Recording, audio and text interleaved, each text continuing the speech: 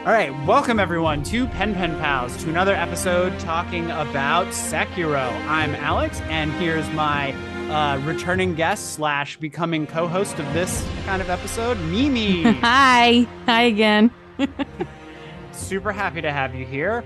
Really excited to dive into your brain for some expertise on this stuff. And today we're going to be talking about Hirata. And just before we got on, you were talking about the environment and that you had things to say about the environment before we got into the enemies themselves. Yeah, so not everyone misses this, but a lot of people miss that Sekiro is about, it kind of takes place over several different seasons and it has representations of seasons depending on the environment. So Hirata is during the summer. First of all, everyone's sweaty as shit. You can see it. Second of all, it's the rainy season. And third of all, you see hydrangeas all over the place. And hydrangeas bloom from May through July in Japan. Peak season's about mid-late June. It's a great representation of idealistic days being put to the torch, where I'm sure things were quite normal. And, Wolf was enjoying, or as much as he could enjoy, his normal life serving the divine heir. And so it's a great representation of your normal life just kind of crumbling before your eyes and being tarnished. So right, because this is placed in the storyline between what's it called, Ishin's coup and the game proper. So like Ishin's coup, is that supposed to be spring? Do you know what season that denotes? That red in the opening? Oh, it's fall. I mean, it's fall. Oh, fall. Okay. That's also a great representation of the old dying to make way for the new. Right. But the raid on Hirata was done 3 years prior to the game proper. 3 years. Right. And they make note of it's the year of the Dragon Spring pilgrimage. Yeah, it's a military exercise. I'm assuming because it's probably one part festival, one part military exercise. Just because all the samurai are away, it's noted that all the samurai have left, all the warriors are gone. So they could have been, I'm going to assume they're at Ashina Castle. And the Dragon Spring, that's like that refers to the river. Like it's the river. The river it's going itself. Up the river. So it's essentially saying, "Oh, we're going up the river." Interesting. And then we had talked a few days ago about the timing of this attack. So we're at Hirata Estate. The Hirata are a family within Ashina, right? Yes, they're a cadet branch, so they're considered. Genichiro in the beginning said, "The last time I saw you was our uncle's funeral." So it was Kuro's dad. That was the last time Genichiro saw Kuro, was during that's considered his uncle. Ah, okay. So that Kuro's dad, does he die in this raid? Yes, his mother and father are assumed to be killed in the raid. Oh, so does that make Kuro and Genichiro blood relatives? Yeah, they're cousins.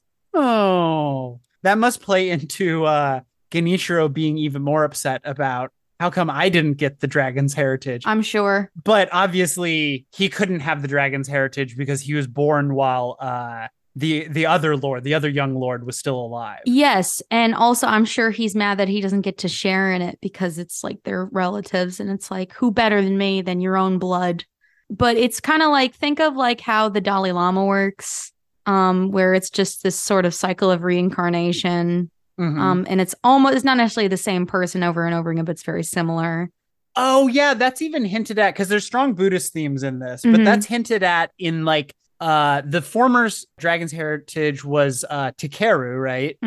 And it makes a lot of notes of this belonged to Takeru, right? Especially the mode of transport to the divine realm, which is the incense burner, right? Yes, right. Oh, very cool. Because that's like a thing in the Dalai Lama mythos, is like they find the new Dalai Lama by like presenting children with toys, the possessions, former toys and possessions. And the fact that they say it smells familiar, just including Wolf saying it because he's linked with Kuro is interesting. But yeah, it's interesting because they're blood related one way or another. It's just kind of sad because that's just like a whole branch being wiped off the map. Oh yeah, it makes Kuro also already has a very lonely position because he's unique among his countrymen. He has the dragon's heritage, Yes. but now also his parents are gone, and his parents are gone. I never realized that until this moment that ties him to Wolf very closely because they're both war orphans. Yes. I mean, technically this isn't war, it's It a is now. It definitely kind of felt like that was the inciting incident in terms of like, oh yeah, we have to go to war again against the ministry. Something interesting, and this is a lot of people miss that. And this is when you get the dialogue option with Wolf. Like when you go into where the refugees are, where they're hiding out behind that one locked door, they think that Wolf did it. Oh yeah. They call him a traitor. They're like, you did this. It was so convenient that you left, and then all of a sudden these dudes showed up, and he got blamed for it. And that's probably one of the reasons why Wolf wasn't allowed to see Kudo, because they're like, oh shit, he's a traitor. We don't want this guy serving us. I think they think it's just one dude doing this, but it's like, why would someone who like loyally served Kudo be barred from seeing Kudo? You'd think he would be the one person allowed to see him. Yes, exactly. But he didn't do technically a good Fascinating. job of protecting him, considering like, or the family, considering. So that might be another factor. But yeah, no, a lot of people are like, yeah, Wolf did it. That was him. So to, I guess, put things in Wolf's perspective, we experience this as a memory. And so things aren't exactly as they actually happened in real life. We view it from a present perspective of Wolf's looking back, right? And just like when someone goes through therapy and they think about their past traumas and things, oftentimes little facts and details get overlooked or swallowed up because that's not the important thing. But Wolf did experience this event actually, right? It isn't just some vision that he's having. Yes. And there's plenty of stuff that you go, did that really happen? Did that really not happen? But at the same time, it was a very traumatic, I'm sure it was a very traumatic event for Wolf. And obviously the way some people handle trauma is to not think about it and forget details and things like that, or kind of, memories twist in on themselves. So there's we've talked about this, there's a later part of Hirata that comes up that kind of goes, like, what really happened there? Like, what can we pull from this? Is this the real part? Is this what really happened? But I'd say the most realistic one was the first memory we go through. Okay, that makes sense. The majority of the map is actually laid out so that you have the prosthetic when you go through, but I feel like the majority of the map, you can't do it in terms of game mechanics, but I feel like Wolf would have been able to Yes, I traverse it love all or that. most of it. It's so I cool, right? love that. I think that's a great detail where it's easily traversable without, but also like obviously for mobility's sake and gameplay wise, they integrated that into it. But I think it's such a nice touch that it was navigable. Yeah, because right after you see Owl, there's a part where you jump from these mini shrines, these tiny pagodas, but I think there's string. Yes, there's rope. There's Shimanawa. There's little Shimanawa ropes. So it's easy to imagine that before he had the prosthetic, Wolf would have just, Tight roped. hand over hand. Yeah, exactly. Or tight roped across it. How cool. Yeah, these just little storytelling attentions to detail. This environmental stuff is really, really strong. Okay, so we have our what do you call it? We have where we are essentially. And do we know where this is in relation to the rest of Ashina? Because yes, it's in a valley. It's in like if you on the map, there's a map of Ashina. And on that map, it's down the river. So it's kind of located in a valley location. It's not up in the mountains. It's just in a valley. So it's kind of interesting. But it's right along the Dragon Spring River, which the origin point is obviously Fountainhead Palace. Right. But think of it as a traversable downhill slope, but Hirata being in a valley. Right. Okay. So is it like past the Sunken Valley or is it a different direction? It's a different direction. Different direction. Okay. Just one more detail I wondered if you knew. So the samurai and anyone participating in the festival, would they have been going upriver towards Ashina proper? Yeah, upriver. Ah, okay. Because I would think like, well, if everyone's going on this pilgrimage, why wouldn't you just attack Ashina proper? But that's where the samurai were going to. Yes, they're all heading up into like I would almost like to call it mainland Ashina, but like Yeah, probably like Ashina Castle. fascinating. Okay, well, we encounter a lot of different enemies, just like From Software has great enemy variety in their games, and this is no exception. The first person we come across in our traveling is actually not a enemy at first. It's one of the what do you call it? The shinobi. Yeah, the Nightjars. The Nightjar. But he is wounded and dying, and he gives us a little hint as to where we are in space and time. But right after him, we come across the main fighting force that we're going up against, and that's the bandits. So this is not a tribe, a group. It's just a fuck ton of guys. Because there's a lot of them. Oh yeah. Right. When you think about it, it's like it's a huge bandit group. I don't know if they all kind of came together, like if there's separate groups that came together to kind of say like, oh shit, this is a great opportunity. But like bandit groups, I'm not sure how big they grew. It just seems rather large for a bandit group. Yeah, and they are pillaging, obviously. They're looting and they're burning the estate. Right. But I got the impression that they're acting as mercenaries, that someone has not just tipped them off, but paid them to enact this attack. I think it was more of a tip off because in some of the dialogue you get when you sneak around, like, damn, I can't believe they left this whole place unguarded while all the young samurai are away. Like, this is great. And like, I don't understand what's going on, why this is so easy. So it's more of like a tip off rather than I'm going to pay you to go and do this. And judging by who probably orchestrated this, I don't think he paid them. You think that man has money? He's a cheapskate. Owl does not have money. There's no way. He works off pure ambition. Yeah, seriously. No, I think he's just a master manipulator. So I think he really just was like, hey, guess what? Mm-hmm. He also was the one to send Wolf away because Wolf still, even though he's Kuro is his master, according to the Iron Code, he still has to listen to Owl. So he sent Wolf away.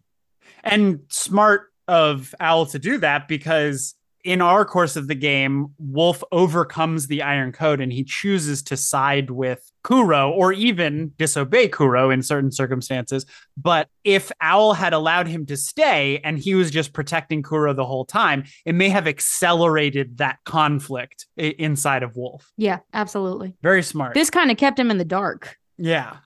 So Hirata Estate, the bandits are attacking it because it's profitable and because they have this tip-off that's going to be easy. And we see that environmentally, it is quite profitable. Like, we find a pretty good stock of divine confetti. We find, which has probably been produced for the festival, maybe. We find a decent amount of money, but we also find oil, lots of oil, which...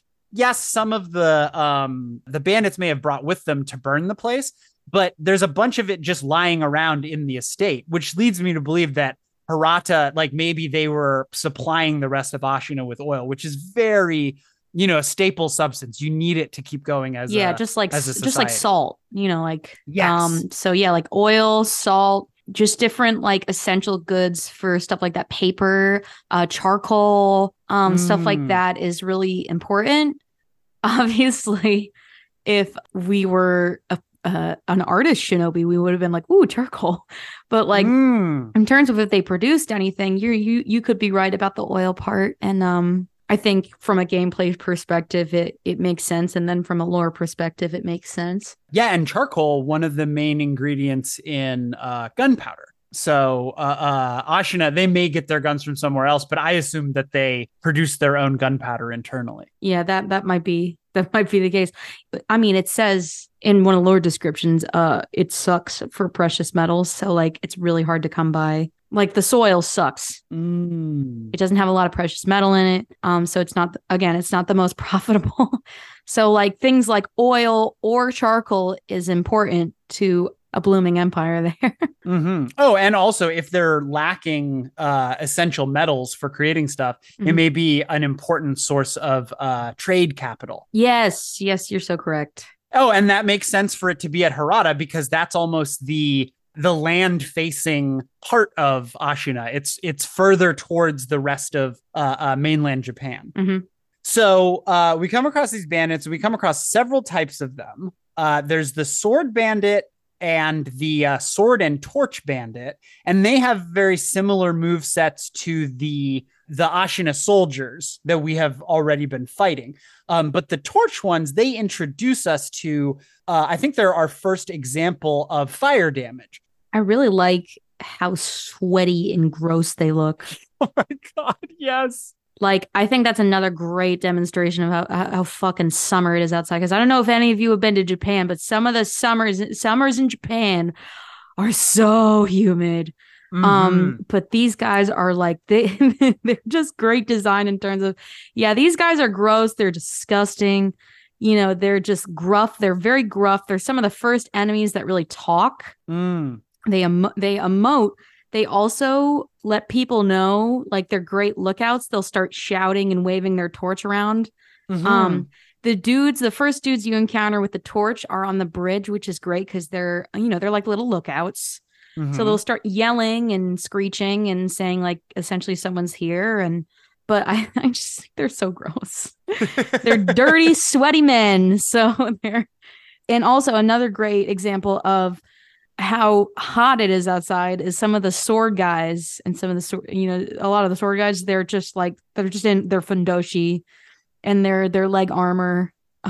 That's really it. And what is a fundoshi? Fundoshi is like it's like a Japanese underwear. It's like but it's like, it's like the Japanese equivalent of like an athlete's cup. Is that what they call it? Oh, jockstrap. Athlete's cup. Yeah. Yeah, okay. It's like ancient Japanese jockstrap. Okay. So a little bit more protective than a loincloth. It's similar, but it's definitely like it cups the shit, apparently. So I would you don't want that dangling during a sword fight. That's easy target. Yeah, exactly. So I think that's another great demonstration how fucking hot it is outside as these dudes, because some of them are in armor. So it's like, okay, well, some in armor, but some of them are so damn hot that they gotta be almost naked. Yeah, so some of them are in armor, and I think the only ones that are affected by the armor are the axe guys, because they seem to have actual poise and a much greater health bar than the sword and bow variants.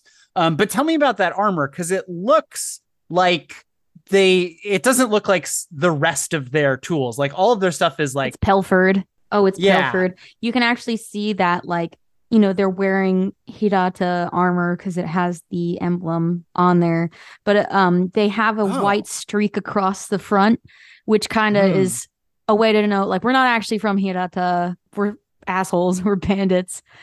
So it tells, other bandits, like, we're not official. We're just, we're part of you guys, but it's all, I see. It's all stolen.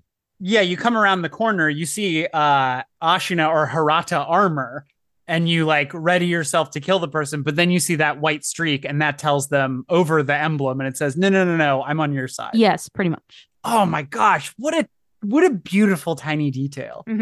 It's almost like an offset slash mark where it's just like, if they put like an X over it, that would have been funny. Like they put an X over it and then drew like a different something above it. That would have been good. But this is obviously simpler. Just like saying, like, this is our armor now, but obviously it was stolen.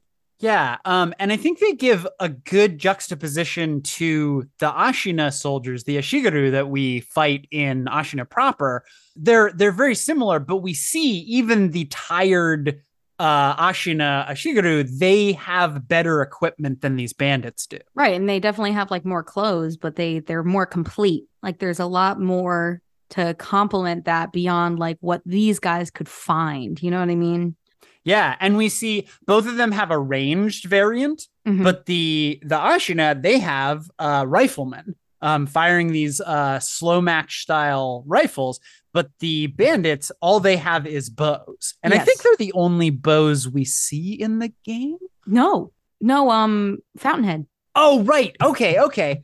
So, that gives them a cool juxtaposition too, because maybe they even made these bows themselves. They don't seem ornate or anything, but the ones that Genichiro and the Okami women use, those are ornate, like well made. I think they're even like compound bows. Yeah, they're huge. They're very traditional, beautiful bows that have obviously, even though they're old as shit, they've obviously been very well taken care of. Obviously have proper form. Not to say that these are in bad shape. They're just very basic. Yeah, it's called a Yumi. The Yumi. But these are shorter bows. They're a little shorter. That's not to say short bows didn't exist. But they're a little different, and they might have been homemade. They might not have even stolen those. Those might just be homemade. Which makes sense because you could use an arrow as like a tool of surprise to ambush people. So that makes sense that a bandit group has good weapons in terms of they might have made it, but it's good ambush weapons. Absolutely. So I think they juxtapose against the nicer bows or the more ornate bows in that the Okami women and Genichiro, they both just use regular arrows. Whereas these guys, to make sure the damage sticks, because they might be firing on armored enemies, you never know, because Hirata has armor in it, and short bows have a harder time penetrating that armor. So instead, they're firing flaming arrows to make sure that damage sticks. Yeah. And then I think there's another, we won't come across it today, but there is also a variant of them that fires a poison arrow too. Okay. And then we also get something that I don't think we got in Ashino. We get axe troopers for the first time. Yeah, no, we don't get any other axe dudes. Like that is, I'm pretty sure that's Hirata exclusive. And these are heavy bandits. They're wearing armor, which gives them poise. It's hard to knock them out of what they're doing. It seems to give them a much higher health pool than their compatriots. They're definitely really, they're so like, I don't know if I'm like going insane. It might just have to be with the fact that they're usually in heavier armor, but they're like, I feel like they're bigger than normal ones. I think that might have to do with the fact that their armor, they have like a little more, but they just appear bigger. They definitely feel bigger. And they also, I know that it's kind of hit or miss whether the bandits are wearing helmets, but I feel like the axe ones, especially the first axe one you come across, is wearing a helmet, which makes them appear taller than the other ones. Yes. But just that armor that they're wearing, and I'm not sure if all of them wear the armor, because it, like you said, they're pilfering this armor from the Hirata estate. But I feel like all the axe people have armor. They do. Yeah, no, I don't really think there is one dude who has. I mean, don't quote me, but I think they all the axe dudes wear armor. And I think it's interesting how it was the axe dudes discussing how like they didn't want to raid this one temple because it was like it was kind of sacred. It was just literally another fucking axe. It was hilarious. It was just like like technically, besides the flame vent, you also get an axe, which is the posture breaker. This is not an enemy, but in that same like area where you meet the axe dudes, you meet Aniyama for the first time. Oh, the salesman, right? He's kind of the opportunist. We don't know if he's with the bandit group. We just know he's with he's not of the most savory sort. So I just think it's funny how he's there and he gives you hints as to where things are. And I think a lot of people thought he was going to be like patches, like the patches of the game. Yeah. But he's cool. He's all right.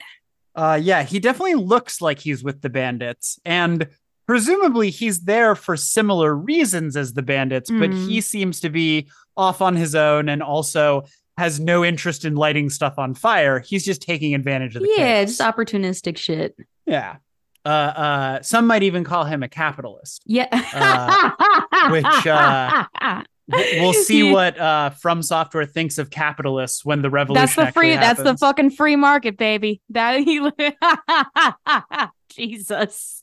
The end of his storyline reminds me of this famous quote. I think it's Lenin who says, "The capitalists will sell us the rope we hang them with." Yeah, perfect. But for the most part, he's pretty helpful. We like him through the course of the game, at least. And then right next to him, I know we're talking about enemies in this series, but we are talking about the game as a whole, more or less. Near him, you find your first Jesus statue. Mm-hmm. I'm sure a lot of other Westerners thought it was funny that it's kind of like a little baby Jesus statue. Yeah. But can you tell me the significance of the Jesus statue, that it's swaddled? Yeah, Jesus statues, so they're like little guardian deities of children. And they're made to represent, especially the ones you see in the game, dead children. Ah, okay. Much like the pinwheels that we'll encounter in Sempo. Yes. And they're supposed to protect children in the afterlife. But they're representative of, another Miyazaki trope, dead kids. Mm-hmm. So that could have been someone's grave in the back there amongst the bamboo. Yeah. But it's supposed to represent a dead child, unfortunately. Well, I like that symbolically because one, you use it in the service of saving a child, saving Kuro. Mm-hmm. But also you are physically an adult now, but Wolf is the survivor of great tragedy when he was young. He gets picked up off the battlefield when he's like 10.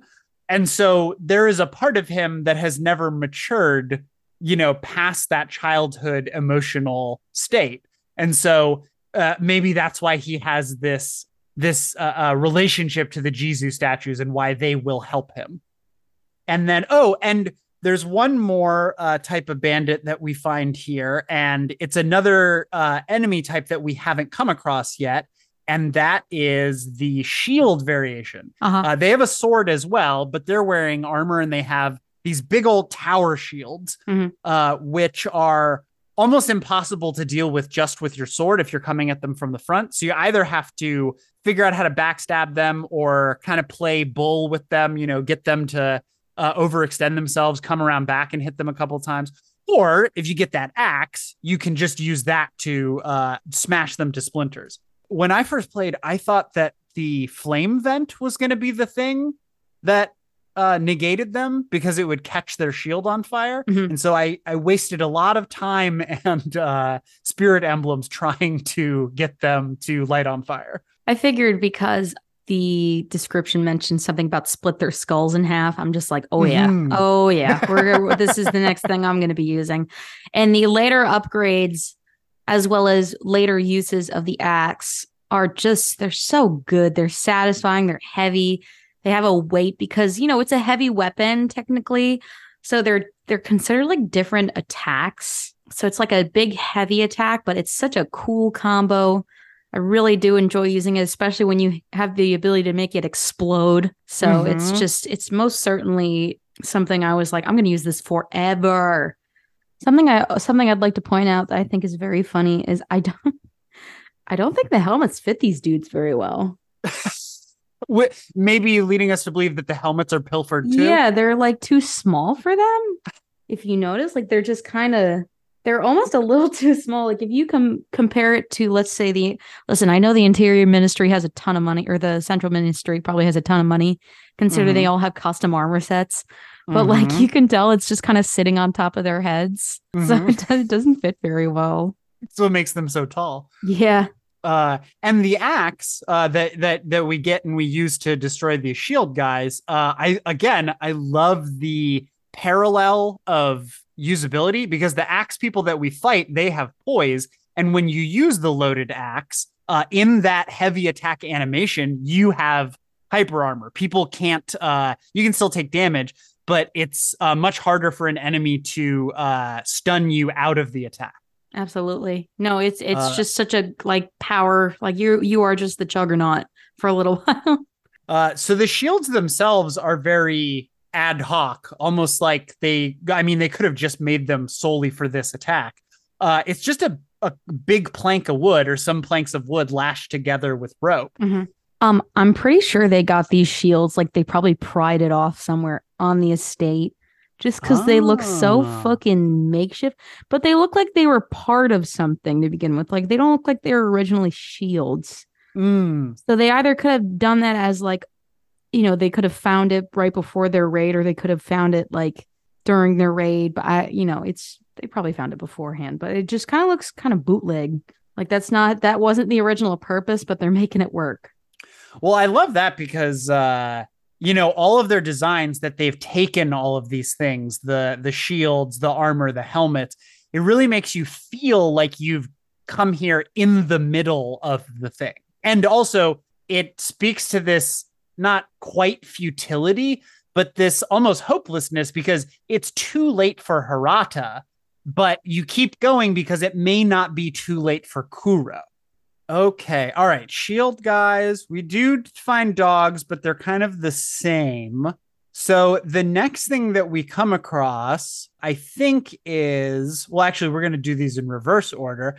So we fight like long spear troopers for the first time here. Right. But before we actually fight the basic enemy spear monks, but first we actually fight the mini boss, which is kind of an interesting, it's not much of one, but it's a little subversion because usually you fight the enemy and then you fight the mini boss version of them and then sometimes the boss version of them. And it keeps upping the skill level so that you've trained, but now you have to deal with a more competent version of them. So this time it flips it and we actually come across Shinobi Hunter Enshin of Misen. Mm-hmm. I don't know if I'm saying any of that right. Yeah, Misen Temple.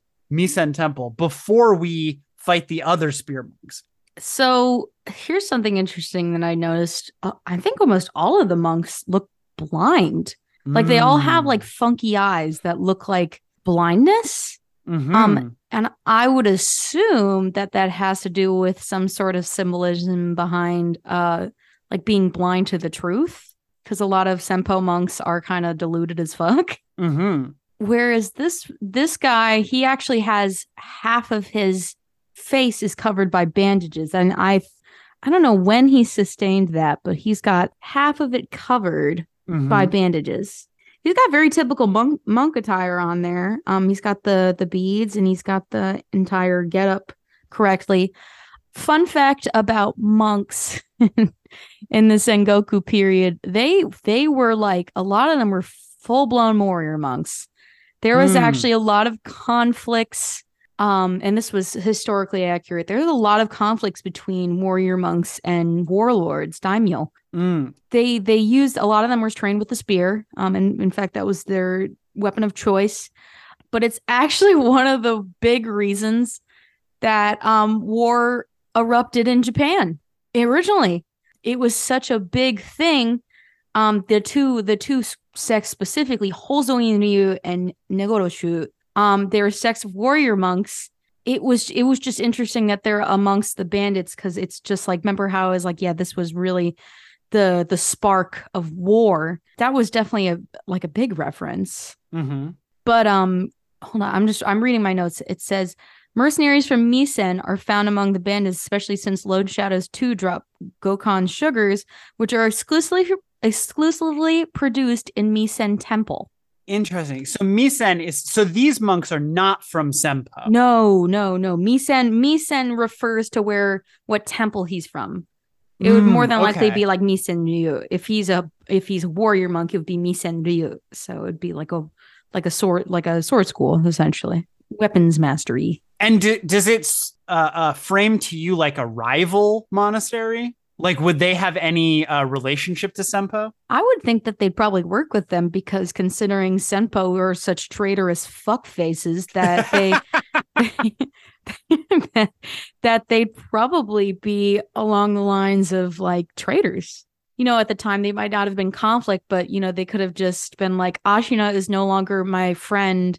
Senpo Temple is now my best friend. Mm-hmm. But that's highly up for debate. I don't have like a really solid answer for that. But later on in Ashina Castle, they employ Shinobi Hunter for obvious reasons. But it's not listed whether he's from Misen or not. Yeah, so he's a Shinobi Hunter. Now, in mechanics, he fills this title very well, because we've been learning to block, and deflecting, easier said than done. Once you've gone through the game once, you go through again, you're like, oh, actually I can deflect a lot of this stuff, because you have to, it's almost like a rhythm game. You have to learn each individual enemy's timing. And he has so many thrust attacks with this spear. Yep. Especially your first time through, it's almost impossible to stop his attacks because you're not trained enough to deflect them. And if you try to block, they'll just go straight through your guard. Another interesting note, and this was in the item description, Misen monks are well versed in the art of killing shinobi, an undertaking that demands a body with an unshakable core. Interestingly enough, when you work with spears, you have to have a very wide stance because it's spears are an extension of yourself. So, being able to kind of withstand any and be stable with such a long weapon requires good core strength. But hearing that Misen temple, and it's actually, this is the sugar that's made at Misen temple, tells you all you need to know about them. And that's, you have to have good core strength and good endurance. That's the yellow sugar, right? The one that you take less posture damage while it's active, right? Yes, correct. Okay. And that's interesting. I never thought about that before, but you find a lot of Akko's sugar and you find a lot of the other 3 sugars at Sempo, but you don't find a lot of the yellow sugars. Yes, because they're typically made there. This is just Gokon's the one item that they're like, it's from Misen. It's one of the only things you get on Misen Temple. Yeah, how cool. Okay, so in addition to the headdress he's wearing that covers one of his eyes, he's also, unlike the other bandits you're fighting, and obviously he's not necessarily part of their group, but he is working alongside them. He's also fully clothed. So he's got to be super uncomfortable in all of that, right? In this heat and this humidity. I mean, if you're a devout Buddhist, you don't give a shit. I'm sure. It doesn't matter. No.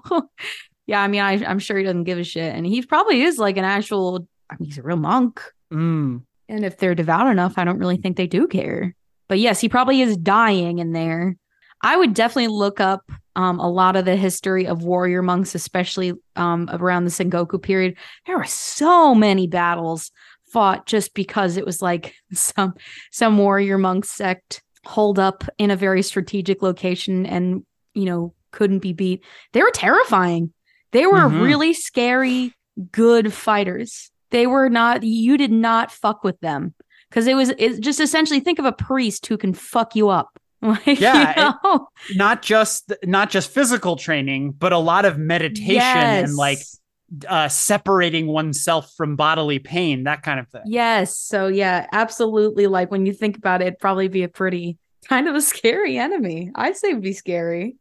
All right. So he's dressed in much nicer clothes than the rest of the bandits. Did the clothes say anything about him specifically, or they just kind of denote him as a monk? He's got Ofuda on his belt. Okay, what is that? I just realized that Ofuda are just like little, typically like good paper, well, they're not always good luck charms. They're little paper blessings or curses, depending on what it is. I'm assuming they're blessings, because he's got them tied around his waist, but he could use them to kind of mark something off or just like throw at someone and be like, this is cursed, this is blessed, this is cursed, this is blessed. But I'm assuming it's more of a like. Considering he's a warrior monk, it's a very good luck charm. Please don't let me die. I can't see the text on it because it's kind of obscured, but you can tell they're Ofuda. Okay. Now, do those have any relationship to the spirit emblems we utilize in the game? Sort of. You see a lot of Ofuda actually pasted on the dilapidated temple. You see a shit ton of them on that. Oh, and that, okay. I'm pretty sure I've been told it means to kind of negate want, to essentially be like, okay, who's ever in there or whatever is in there needs to like calm the fuck down and not long for too much. Whether that's bloodshed, it's probably bloodshed, but you also see an Ofuda on the big rope man, the Shimenawa man. And that one is actually an animation one. You'll actually see that Ofuda in a lot of popular culture. Oh. It's a sort of it can be a divining tool, but it's similar. It's more, I'd say they're in the same family, but they're not the exact same. But you see a lot of that stuff throughout the whole game. Right. So the spirit emblems are more of a remembrance, even though we use them in a magical or spiritual sense. And so these Ophira, if I'm understanding it correctly, they're more like charms or curses, like you said. They're more of like a physical manifestation of a spell. Yeah, it's like a talisman. So ofuda are just kind of like it can be a blessing or it can be a curse or it could be a ward. A lot of them are wards. So like what he could have could either be a blessing or a ward against damage or a ward against, missing with his spear. It just depends. And you said they're outside of the temple. So that's a really common aesthetic choice I've seen in Japanese media is temples with those slips of paper. So those are always ofura? Ofuda, yeah, no, the ones specifically on the outside. If I think there's a bunch of locations that have Ofuda plastered against something. It's usually like a ward, keeping something in rather than keeping something out. Interesting. But you said like to ward off thoughts of bloodshed or something like that. Is it more like externalizing one's own desires to better manage them? Yeah, it's to kind of negate desire rather than to invite it. It's more of a barrier. It's a ward against we don't want this dude because he's already essentially been under threat of becoming Shura once. So we don't want that to happen again. But the paper dolls, the little spirit emblems, they're like a form of Ofuda. Interesting. Okay. But more specifically, they're for someone who has died. Yeah, okay. there's something about it being like regrets, like the like left behind its manifestation of regrets. Yeah, because they're from they say they're from the sculptor, right? They're all the people he has killed potentially. I don't know that one. I would say they're left behind regrets. They don't technically have to be. I mean, I think they do have to be dead. Yeah, they're regrets of the dead. Okay. That's why you can't buy them. Oh, right. You can't buy them from anyone. Merchants. Yeah, you can only buy them from the sculptor's items. Yes. And then you also, when you find them in the world, it's always in places where there's either a literal dead body or it's a place where people would have died a bunch. Like you find them in a cave leading to the giant serpent. There's one that I remember at all times, and that's when you're coming straight out of the Vermilion Bridge and heading down into Fountainhead, like surrounding this cherry tree, this weeping cherry tree is I think about 3 of them. Oh. And I have no idea if that's meant to be spirits of actual dead people. Or if that's meant to be the regrets of like, because animism is such a big thing. Regrets of like dead plants or dead anything. But that one I always remember is there, but it could be someone died there, of course. So, it's in the same family, but it's not. I don't really think it's exactly an ofuda. It's more of a paper doll. It's like a niño. Interesting. Okay, so before we last bit about the shinobi hunter, before we move on, he has a spear, and this is a far more ornate and nice spear than like the Ashigaru that we found in the Ashina outskirts, the couple of spear wielders we find there. So is there anything distinctive about this spear that you can tell me? I mean, it's definitely a really nice one. It's still considered a jumonji yari, which just means cross-shaped spear. It's just a more ornate spear. It's kind of like a gyobus. But the really cool part about it is it was supposed to like the cross part when it's facing up, it's supposed to look like buffalo horns. How very cool. And the cross itself, is that used to try to disarm people at range? Yes, and it can be used for penning. Could be used for. It's definitely like a great deflector because straight spears might not be the best to deflect with, but it's a great deflecting tool. Because if someone swipes their sword at you, you can catch it with one of the cross shape with the crosses. Whereas if you did that with a regular spear, it would just be harder, but come up the half. Yeah, it'd be harder, but it's not impossible. And then just beyond him is actually where we find a bunch of bowmen. Yes. Okay. And then just up from them, almost like they're protecting him, we find a seemingly wounded owl. Allegedly. Evidently. Allegedly wounded. Quote unquote wounded owl. I don't know if you've seen Matt Shesman's parody of a Sekiro titled Sekirot. No, I have not. Oh, I'll send it to you. It's definitely worth watching. High quality independent animator. In his animation, you get up to Owl, and Wolf is immediately like, "Is this a bottle of ketchup I see before me?" oh my God, I'm dying. I swear. I can't remember in my first playthrough if I was like, this is kind of suspicious or not. Mm-hmm. I think I was healthily suspicious. But like at the same time, he's like fucking old as shit. And I Mm-hmm. wasn't familiar with the ass kicking old men in this country. So it's hard to say because maybe he had like a visible wound or, it really was the bottle of ketchup. But he was just like, I can't go on, take this key. And it's very interesting why he gives you the key and why Kudo is underneath essentially, like, because the first half of Hirata is a little on fire. It's not really, really on fire, but it's, it's definitely being destroyed and looted. But then the second part, which is the nobles' quarters, is really on fire. Like, that shit is burning down to the ground. So it's like, okay, well, why the fuck did you not get him out of there? Anyways, allegedly, your father is dying. Yeah, so he gives you this key ostensibly so you can go rescue Kuro, but really he wants you to finish off Lady Butterfly, right? Yeah, and also she must be locked in there because that means if he has the key and Kudo and Lady Butterfly are in there, that means he locked them in there.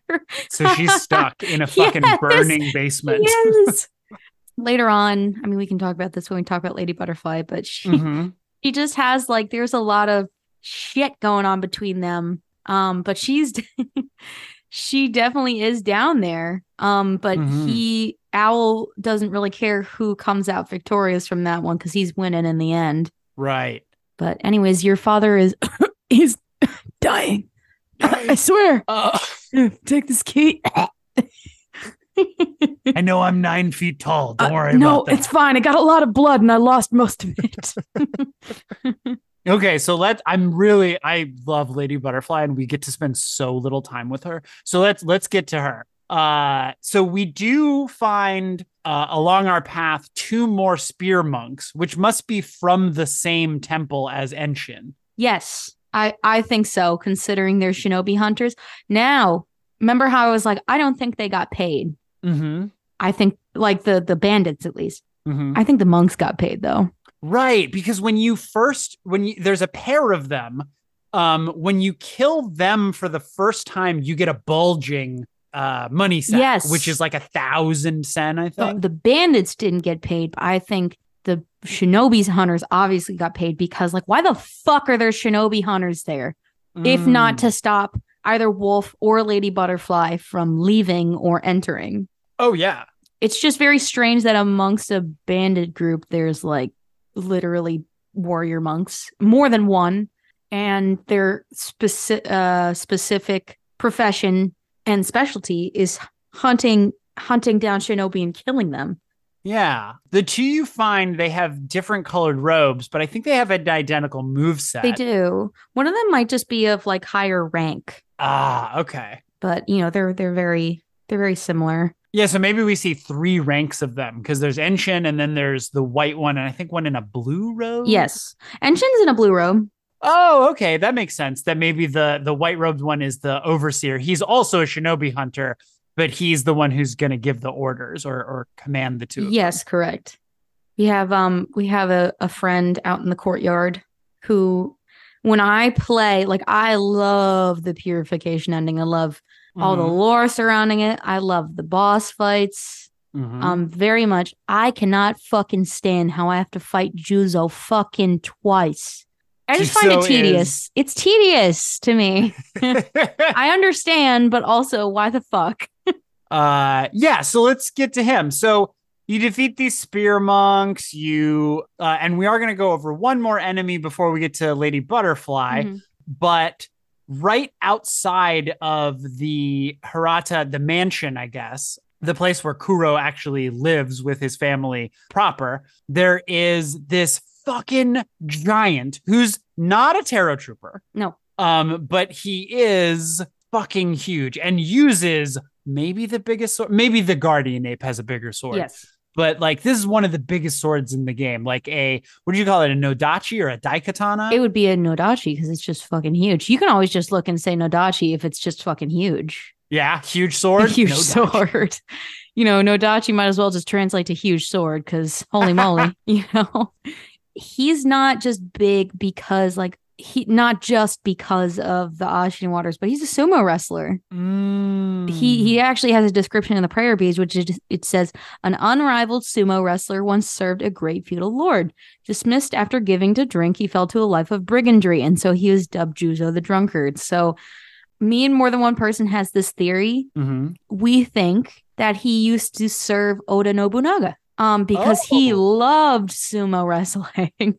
And just kind of this impactful, he used to serve a great feudal lord, rather than naming them. They're just like, yeah, also, it could have been Nobunaga. Yeah, and Nobunaga, was he a shogun?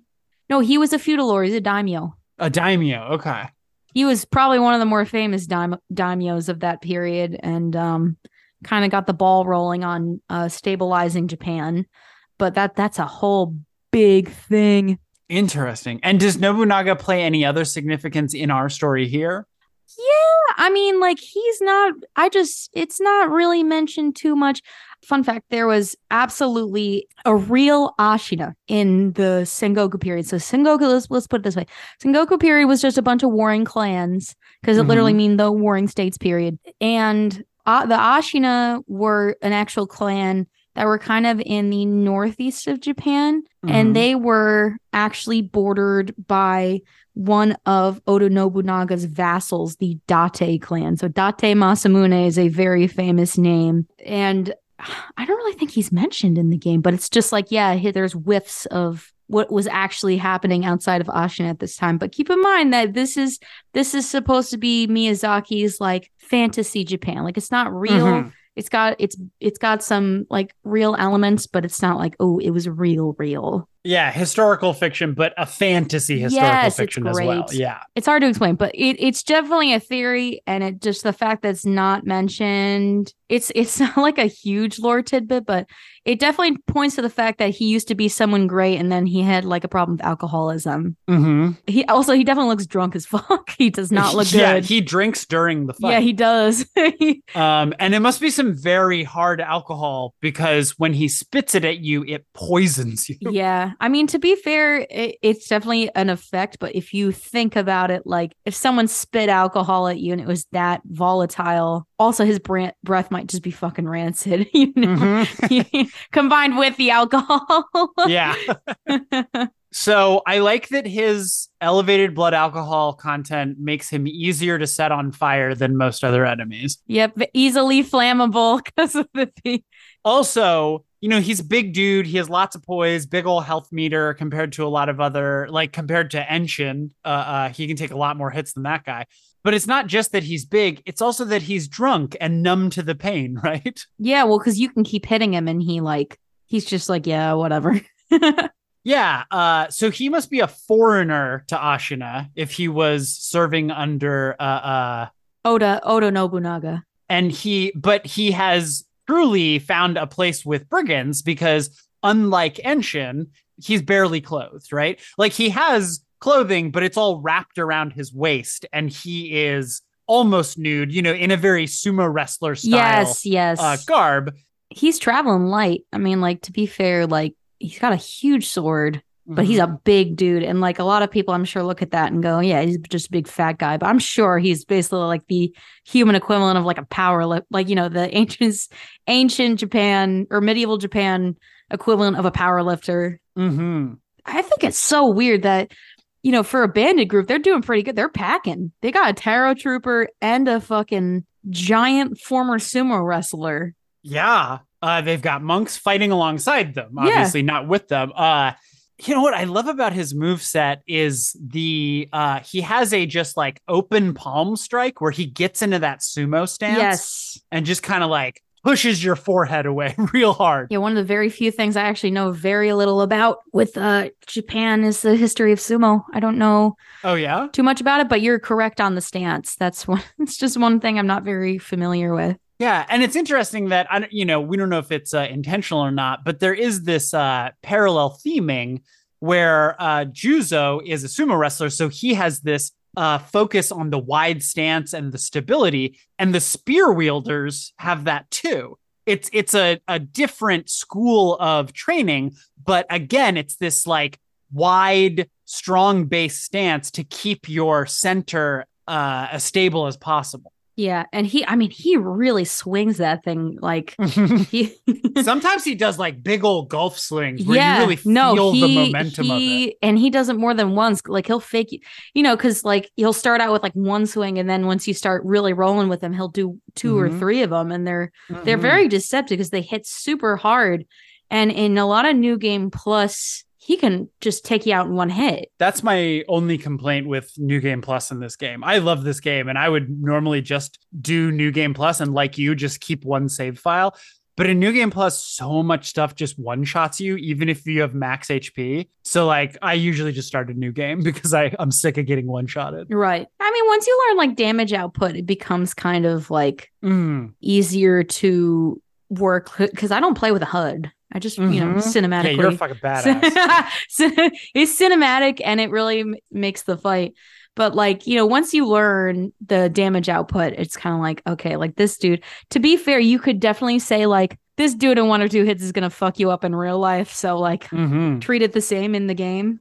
Okay. Well, he is a fascinating enemy. And we're going to see him reused in the game later. Not him specifically. Well, actually him specifically once, but we're going to get other bosses that have his identical moveset. Yes. And now, before we get to one of my favorite bosses, Lady Butterfly, we have one more enemy that we can encounter here. And this is like a really important but optional storyline enemy.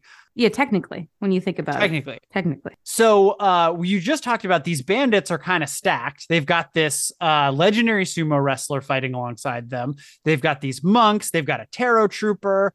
And they also have, not fighting alongside them directly, but possibly overseeing the operation. If we take, what's the salesman's name again? The capitalist?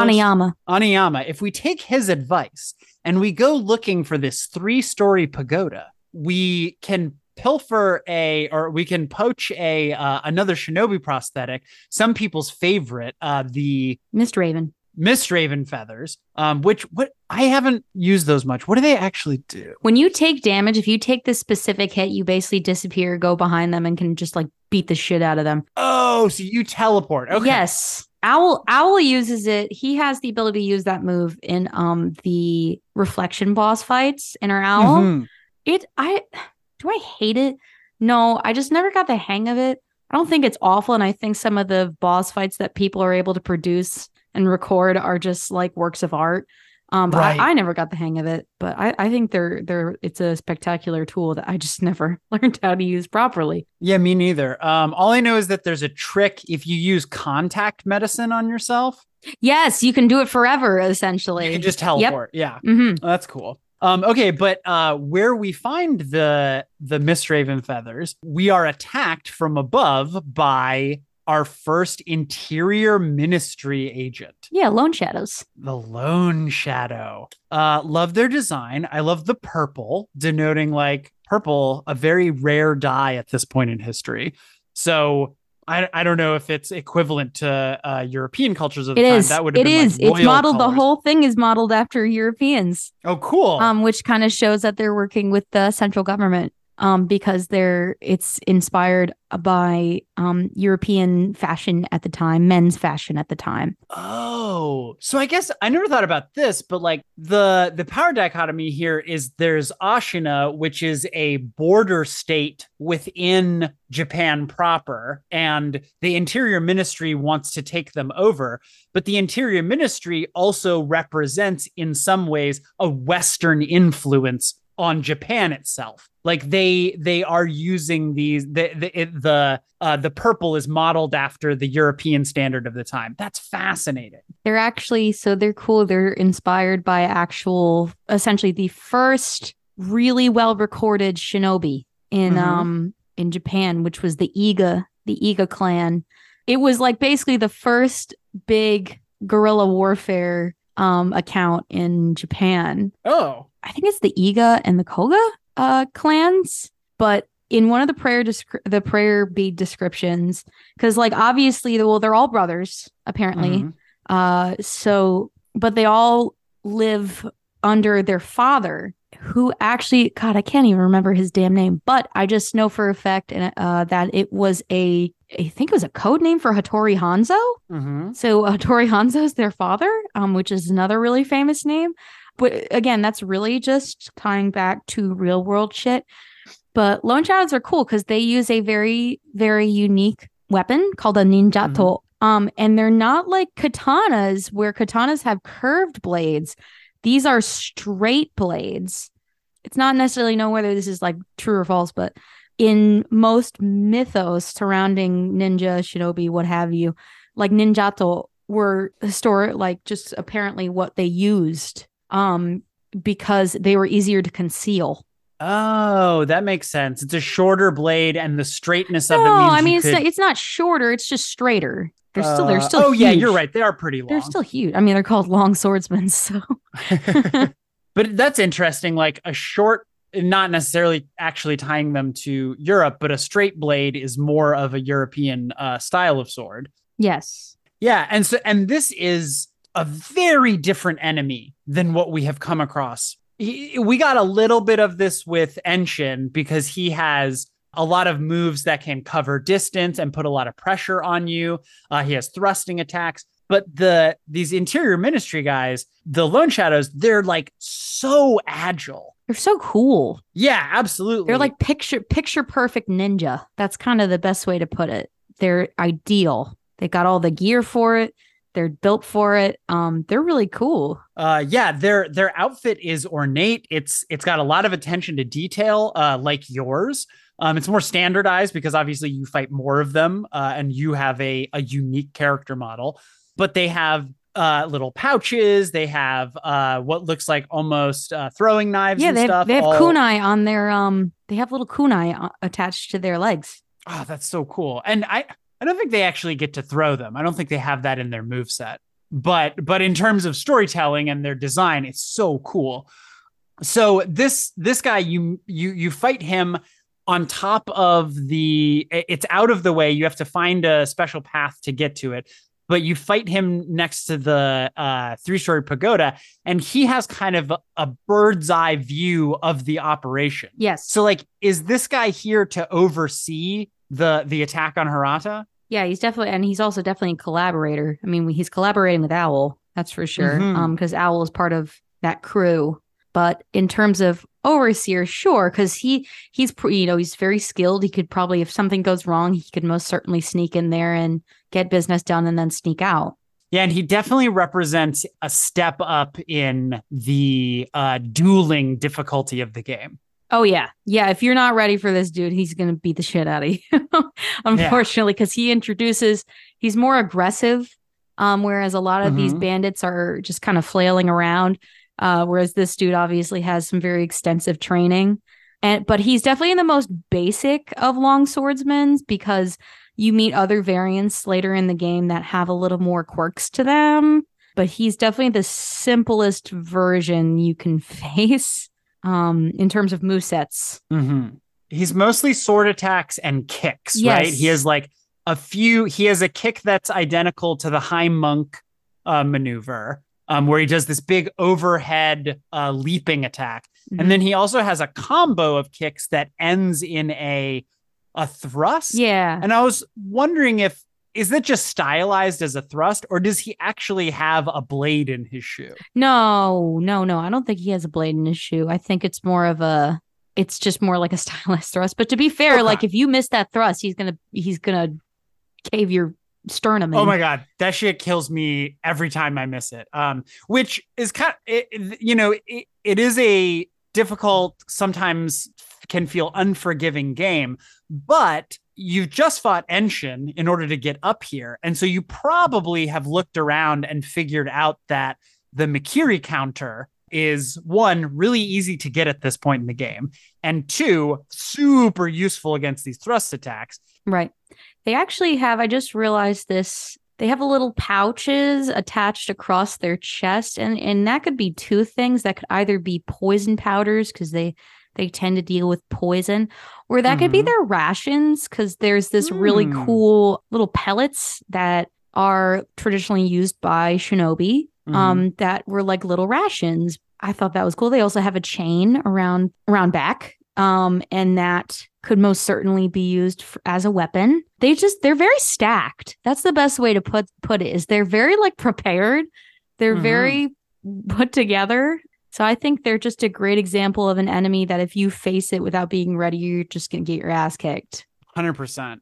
But I think they're cool. I think they're great enemies. I love them. Yeah, and contrasting the bandits, which you're fighting below, all of their stuff looks custom made, form fitted to them. Yes. No, it's more like I mean, even in comparison to Wolf, who just like definitely doesn't have the most ornate getup beyond his very iconic orange kimono.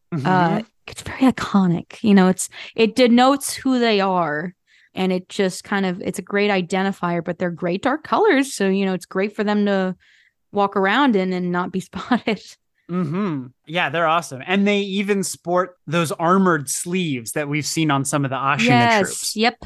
Absolutely. Yeah, they're stacked. They're very prepared for any sort of situation they get themselves into. Okay. So, all right. Now let's move on to the pièce de résistance of Hirata.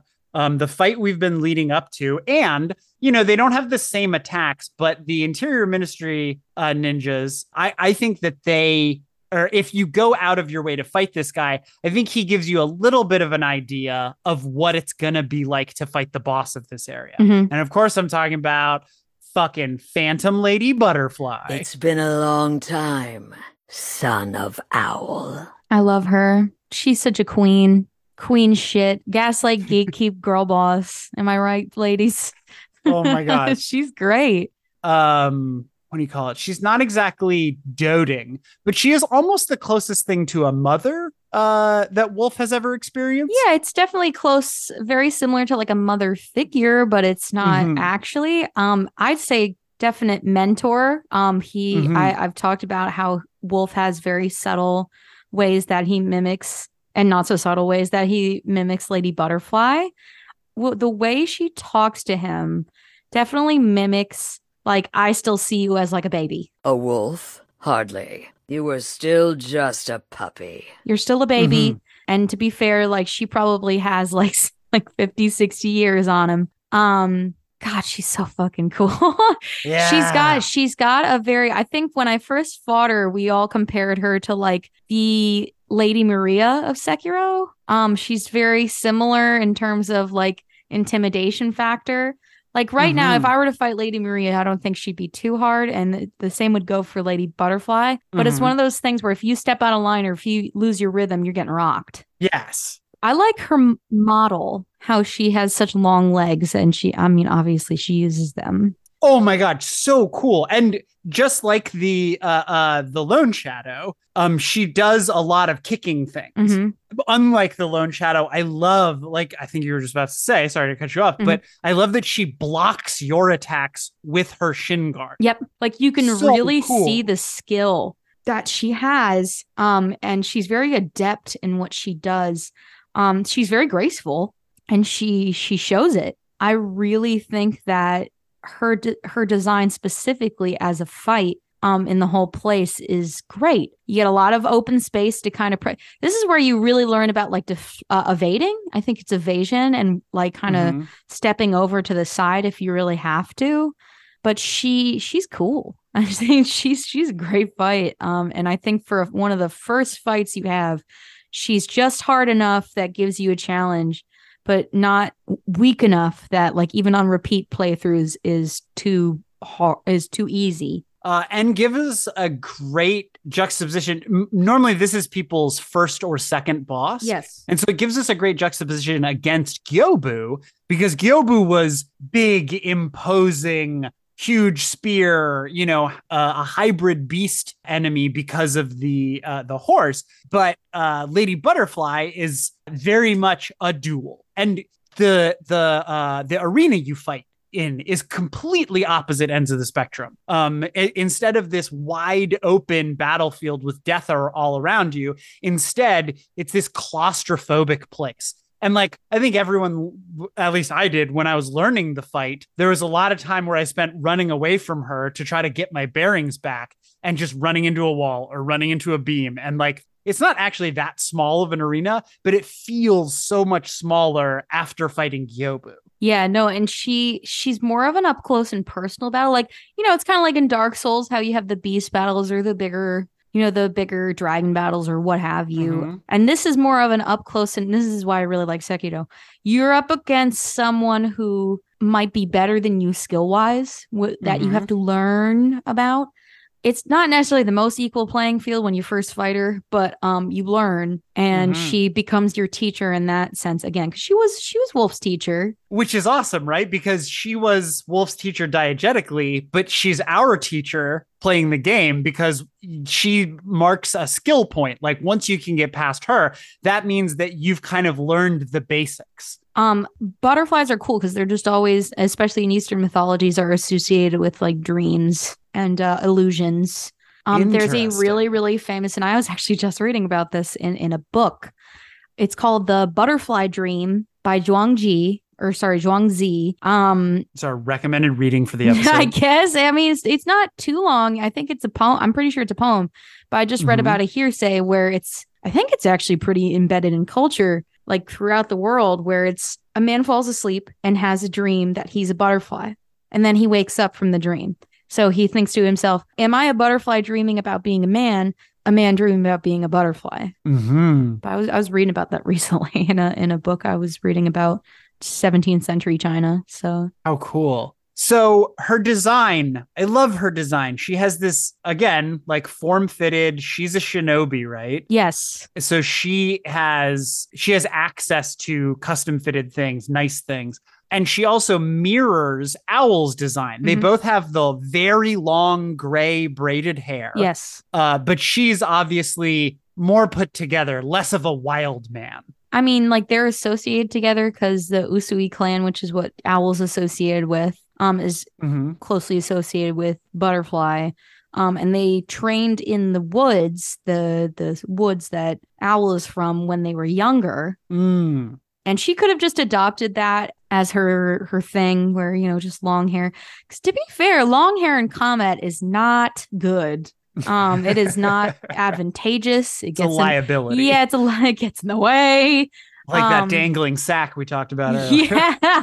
Also, another cool part about her design is like Owl, he has like a collar that's made of owl feathers. Whereas she has a manto that kind of looks like the wings of a butterfly and is decorated with butterflies. So, cool reflection of each other because they were obviously associates at one point. They were either working together and Butterfly betrayed Owl. They weren't.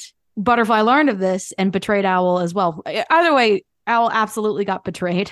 Or even worse is that she's overseeing Kudo and his capture, and Owl thinks of it as like, well, let them duke it out. Whoever comes out the victor, like, I'll just kill Wolf or Butterfly can, either, or I can kill Butterfly or what have you. So, either way, Owl wins.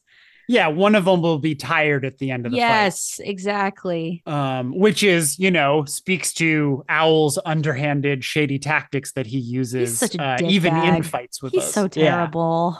Yeah.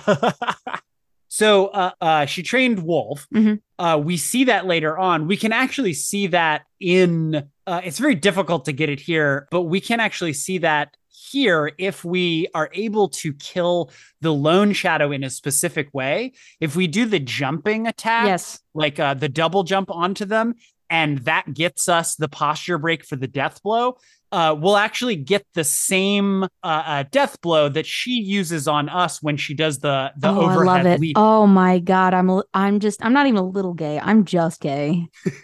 Like I think this game really, really made me go, maybe I am just like a weak lesbian, actually.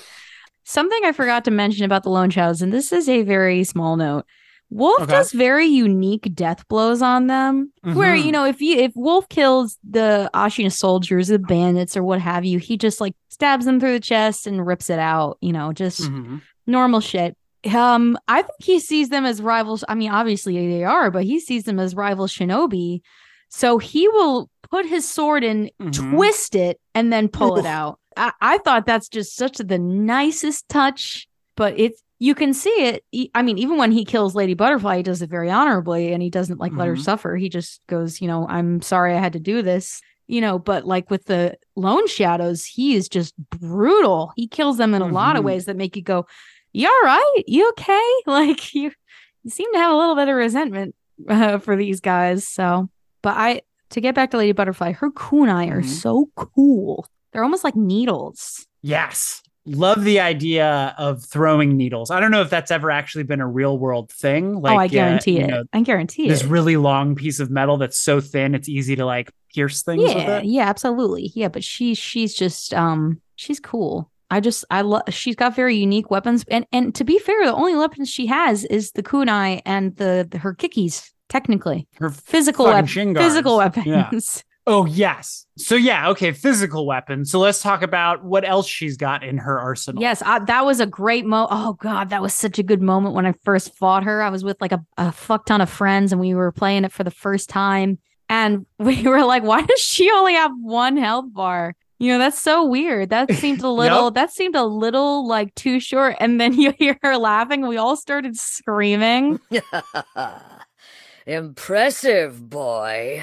It was so good. It was very iconic. Yeah, she comes. That's not actually her you're fighting the first time around. You are fighting an illusion. She's been up on Guan Yin's shoulder the whole time. Yeah, which I love. There's this like mist effect in the arena. Yes. Which, like, I know we are dealing with a realm of magic and things, but part of me is like, yeah, as soon as you got into that room, like you were dosed with something in the air, which made you more susceptible to her illusions. Yeah, she's just really good at it. You dispel them with the two claps, which was interesting. Like that's a very traditional way to like dispel illusions in Japan, where you clap twice.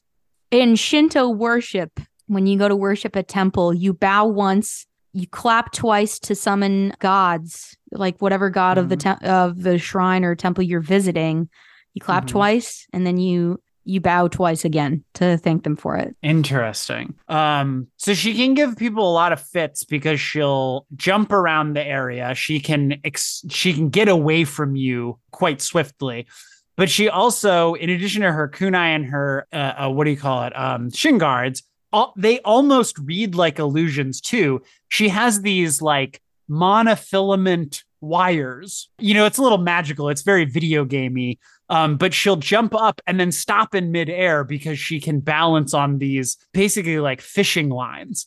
To be fair, she could have strung up beforehand. That could be very well be. I mean, when you're bored, Oh, okay. So she's may very well have been the case. Yeah, she's prepared the arena. But like, yeah, you're right. They are a little video gamey, but at the same time, they still could exist.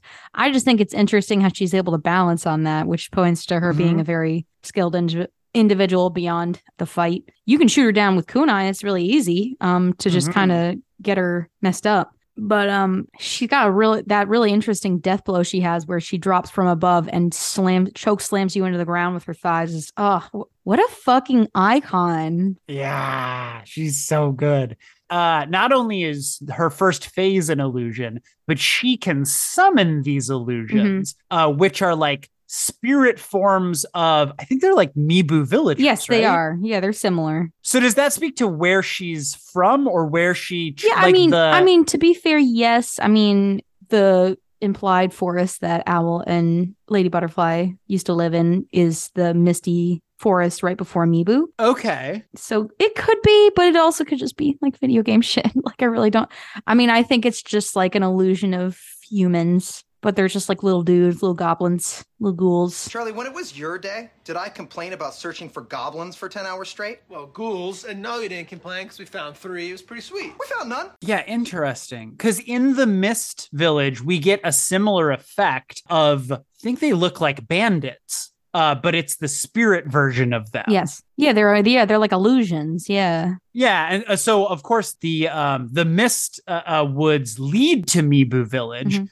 So these being Mibu villagers, it speaks to where she comes from. But then I wonder if the bandits being killed in Hirata, they end up in the mist. Their spirits end up in the mist wood. I don't think they're not real though, because they're the only thing that's conjuring them is the what do you call it? The mist noble. Right. He's playing his I don't think song, they're real. which is keeping the mist. Yeah. I don't really think they're real spirits. They're just like manifestations. So it could be pulling from energy, like projections in the area, but I don't think they're actually real. Just like the ones that, I mean, they're tangible. They can hurt you, but they're not like real, which is what happens during Lady Butterfly's fight. If you don't kill them off with a snap seed, they turn into like an energy ball and they shoot at you. An energy ball that resembles a swarm of butterflies. Yeah, but don't they also kind of look like the spirit emblems? They're similar. Because what I thought was cool is if you attack, the illusions will just die in one hit, and there's a high chance for them to drop you a spirit emblem in the boss fight. But yeah, if you wait too long to deal with them, then she will snap her fingers, kind of unsummoning them and converting them into these this energy attack. And so I thought it was kind of a parallel that either you take their spirit emblem or she utilizes them. Well, the cool thing is that snap seeds are kind of like the clapping. When you clap twice, it's loud noises. They make a loud sound to dispel illusions. You can use snap seeds on actually multiple different fights, and we can talk about that when we get to those. But they make loud sounds and scare whatever's there. So it causes it to dispel.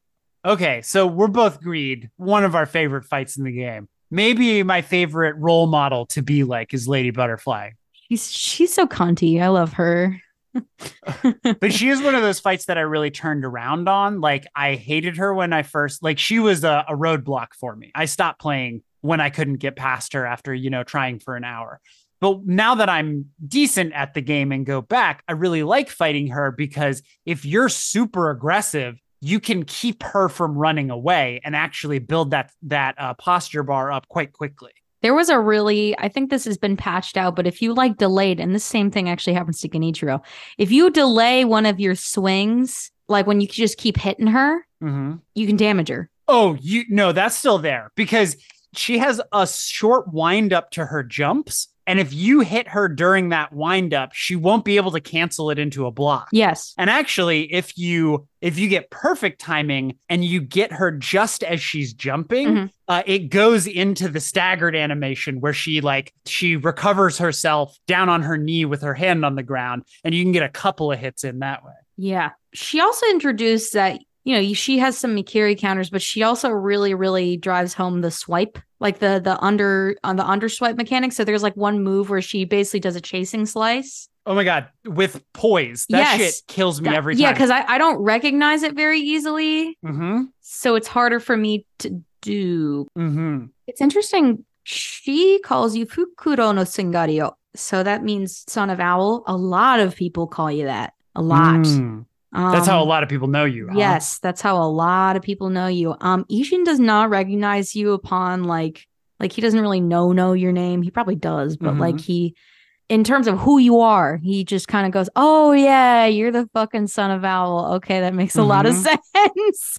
Okay, I think that's fucking hilarious. When you kill Lady B, you get the Sakura droplet. Which is a little crystal that forms when an immortal oath fails to establish. Meaning that she probably tried to do it with Kudo and it didn't work because he was like out of his right mind. So there's probably rules and stipulations to it where it probably has to be given willingly and like without influence. You know what I mean? That's just speculation. Right, because she could have had him under the influence of an illusion. Yeah, probably. Interesting. So I guess I never thought that it was created then. I always thought that she was in possession of that. And that's how she was such a formidable fighter despite her advanced age. In a similar way that I thought, what's his name? Owl was such an advanced, potent fighter despite his advanced age because he was carrying the Sakura blossom branch. You know what? That's actually a great point. But look at Ishin literally dying of tuberculosis and beating the shit out of you. Oh, yes. Oh man, I love that in his, I know this is going way off track, but I love that in his the Shura ending, when you fight him, he actually has the move where he starts coughing uncontrollably. Yeah, coughing power is really, really effective. And Ishin's actively going out and kicking ass as Tengu anyways. So I mean, like, that's a great theory, but I honestly think that they're just really, they've been doing it for so long and they're just so good. It's like muscle memory. And maybe it's speaking to the spirit of Ashina. Ashina is also old and dying, but is no less dangerous in this state. Yep, absolutely. Okay, that's really good theming. I wanted to talk about just very briefly how in the cutscene before you fight Lady Butterfly, Kudo has his little charm, his little bell charm. You know, it's supposed to be for good luck, but it's definitely a bell that like keeps track of him. Oh, got to put a bell on you. He gave it to the old lady that you find, Inosuke's mom. You're there, she found it. Yeah, that's how you get it, right? That's how you get back into this place. Yes. It's weird that, I mean, obviously the old lady has like really advanced dementia, but you get it from her and you find her in Hirata. You also find Inosuke, but he's got his eyes gouged out. Yeah, did he gouge out his own eyes to... No, I'm pretty sure Lady V did that. I thought maybe he did it to himself to escape the illusions. That too. Damn, you're right. I mean, it could be either way because she's got a good tool for it, but... I think you're on the money with that. Cool. I think I'm the wrong one, actually. No, that's a good point because he is the one who gives you the snap seed and talks to you. Well, yeah, no, you're right. Actually, you're right. Never mind. Like it. And that's why we're both doing the show. Exactly. We both got good ideas. Okay. Yeah. So before we leave, is there anything you can tell me about the arena that we're fighting in or the Hirata, the mansion that we come into? Yeah. So like, obviously it's a very unique one, but there is a giant Buddha statue. Yes. And he's holding like a flask. I am not sure what the flask is. I'm such a poor Buddhist. I am a poor example of a Buddhist. But, you're surrounded by other Buddha statues covered in Ofuda. The fact that it's beneath the estate itself is very unique. This could have been kind of a place for nobles to hide when things like this happened. Because you're actually shown that one well, quote unquote well, that leads down to that little escape area. But there's obviously bandits waiting for them because they know that's where the nobles escape from. And who probably would have told them about that but Owl, because it's not in a very convenient location. But this could have been another example of that, where they're just hiding under it. But there's a roof to the damn thing. So obviously it's a structure that might be further out, but it's obviously located technically underneath the estate. But it might be somewhere you can just like privately worship. It's just interesting that it exists at all. And it's specifically called hidden, right? So like it's either the secret pride of the Hirata family or like a huge statue. It's beautiful. A holdover from a earlier what do you call it? An earlier age. Like, yes, because one of the themes of this is like the conflict between Buddhism and Shintoism, right? And the interior ministry coming in with their prevailing belief structure be Shintoism. Yeah, Shinto Buddhism. Both, you see a lot of that in the entirety of the game. You see Shinto Buddhism throughout the entirety of the game. Yeah, I just wondered about the significance of it being hidden and that it's, specific, maybe even predating the rest of the construction there. It could be, but it's a very interesting location, and it just has a lot of atmosphere. That's the best way to put it, because you have it burning in both instances where you have boss battles down there. Really fascinating. So we defeat Lady Butterfly. We have one of my favorite moments in the game when you perform the shinobi execution, because both of you say these really evocative lines, From Software doing a lot with a little. What's his name? Wolf apologizes to her. He says, "Gomen," which like obviously she's part of his upbringing. Maybe they don't have a happy relationship, but he owes part of his training or some of what he is to Lady Butterfly. He'd rather not be killing her. And we got a similar thing where he apologized to Gyobu when he unhorses him. And maybe he's apologizing to the horse instead, but it adds to this pattern of Wolf apologizing to the opponents who he doesn't actually want to kill. Yeah, except for Genichiro. Yeah, he does not apologize to Genichiro because he would. Fuck you. He would he's say fine fuck killing you that if asshole. he could. Took my fucking arm. Yeah, you took my son. You took my arm. Now I'm taking your life. Yeah, and you were a dick about it too. Yeah. And then also Lady Butterfly, she has something that we'll see mirrored in Owl later. Her death quote, she says something about you've become stronger, Wolf. Yes. And she uses specifically the word okami, where a lot of other people will use the ro to describe Wolf, which I really appreciated because you die to her so many times. She keeps calling you a puppy. And then when you finally defeat her, there's this moment of painful respect where she stops calling you a puppy and she refers to you as a wolf. She does call you son of owl multiple times. She calls you boy. She does say boy multiple times. She calls you son of owl twice. And then she'll call you, obviously a puppy. I think it's like kono kono inu yo, like something like that. You're still just a fucking baby. And then she says like you've gotten way stronger, and that's true. Like depending on if you die to her more and more, she like definitely gets stronger over time because you learn. But canonically, he kills her and doesn't die. Like he just because he has a bit more skill back then. Yeah, canonically he defeats her without the prosthetic too. Yes, yep, that too. Just a fucking sword and some huspa. Yeah, and some feels.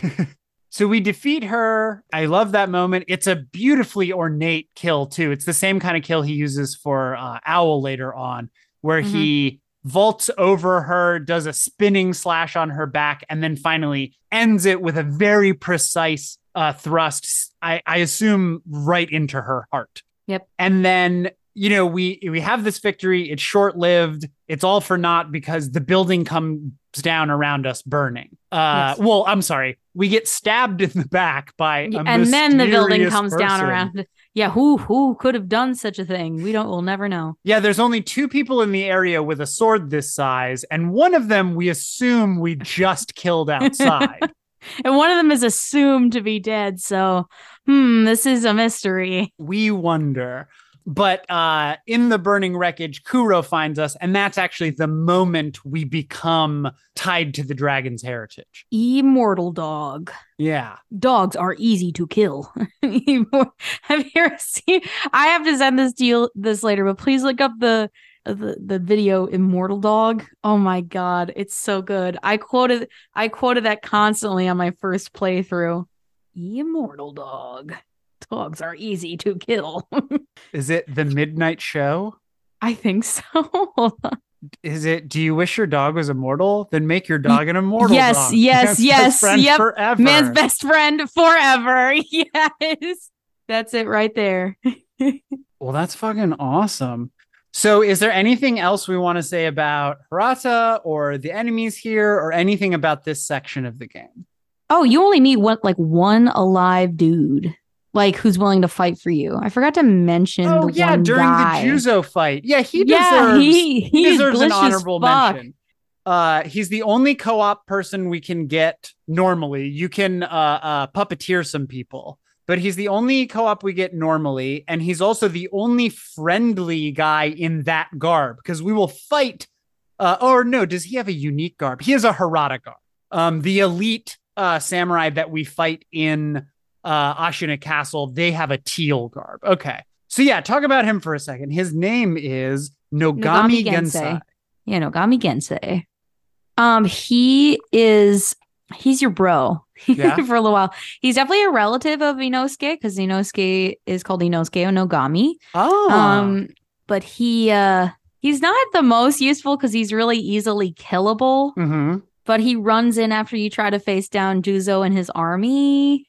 But he's older because he said that he stood with Ashina when they claimed this land. Mm-hmm. So he's of the older sort and is a remnant of the coup. Mm-hmm. You know, he's an older samurai. He's definitely one of Ishin's students because he has like very similar techniques to Ishin's students in Ashina Castle. Yeah, he makes good use of the Ichimonji overhead strike. Yes. Yeah, I gotta say, I owe a lot to this guy because I found Juzo intolerable the first time I fought him too. I didn't have the patience to just keep circling around him.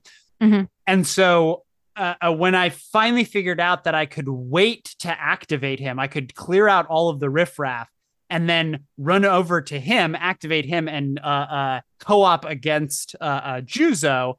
I found him very useful because he could keep aggroing him, and I could just circle around back and get a bunch of damage in. Yeah, he's useful, but it's so funny when you like beat Juzo up and like you don't use him. Mm-hmm. He like comes in like, I helped, you know.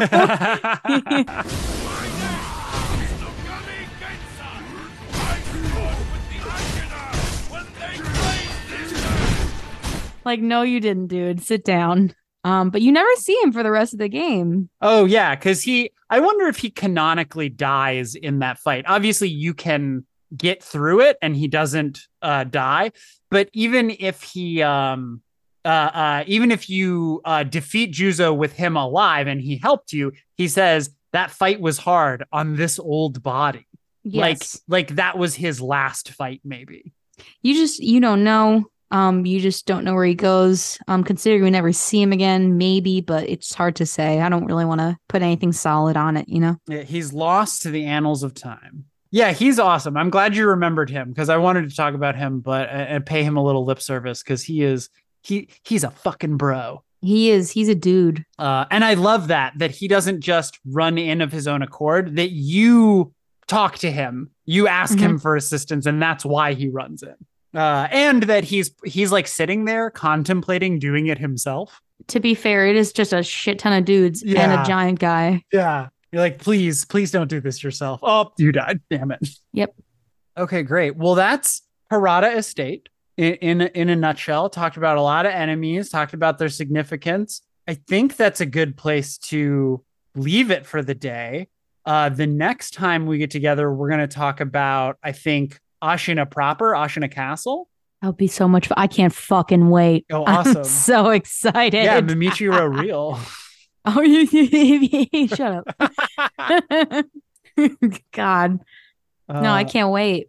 Okay, cool. Can't wait. Well, yeah, let's put Hirata to rest. We had a reading recommendation. What was that poem again? Oh, the Dream of the Butterfly or something? Dream of the Butterfly. Okay, go read Dream of the Butterfly. The Butterfly Dream by Zhuangzi. To better understand Lady Butterfly and the Hirata Estate. I guess so. It's definitely like an allusion to illusions because of symbolisms. Yeah, the Butterfly Dream by Zhuangzi. And do you have any other recommendations in your back pocket for anyone? Any sort of. I think this was such a good time to start thinking about reading any resources you have on the Sengoku period. Okay. It's one of the most well-documented eras in Japan, down to the last detail. And it's such a turning point in Japan's history that it really makes or breaks your understanding of the game. Okay. Fascinating. I'm going to suggest to recommend to anyone listening, if you've never checked it out, Samurai Champloo. It's a good series. It's from some of the creators of Cowboy Bebop, also set in Sengoku. And the only reason I'm recommending that here now, like obviously it's tangentially related because it's some of the same time period or some of the same cultural effects of Sekiro, but the teaming up of Wolf Nogami very much reminds me of the teaming up of Mugen and Jean. Definitely with half a fraction of the resentment those two have for each other in the beginning. And the two of them do have I think they do have a team up fight early in the show against an ogre-like enemy. Yes. Yep. All right. Pen pals. You were still just a puppy. 腕を上げたね、狼。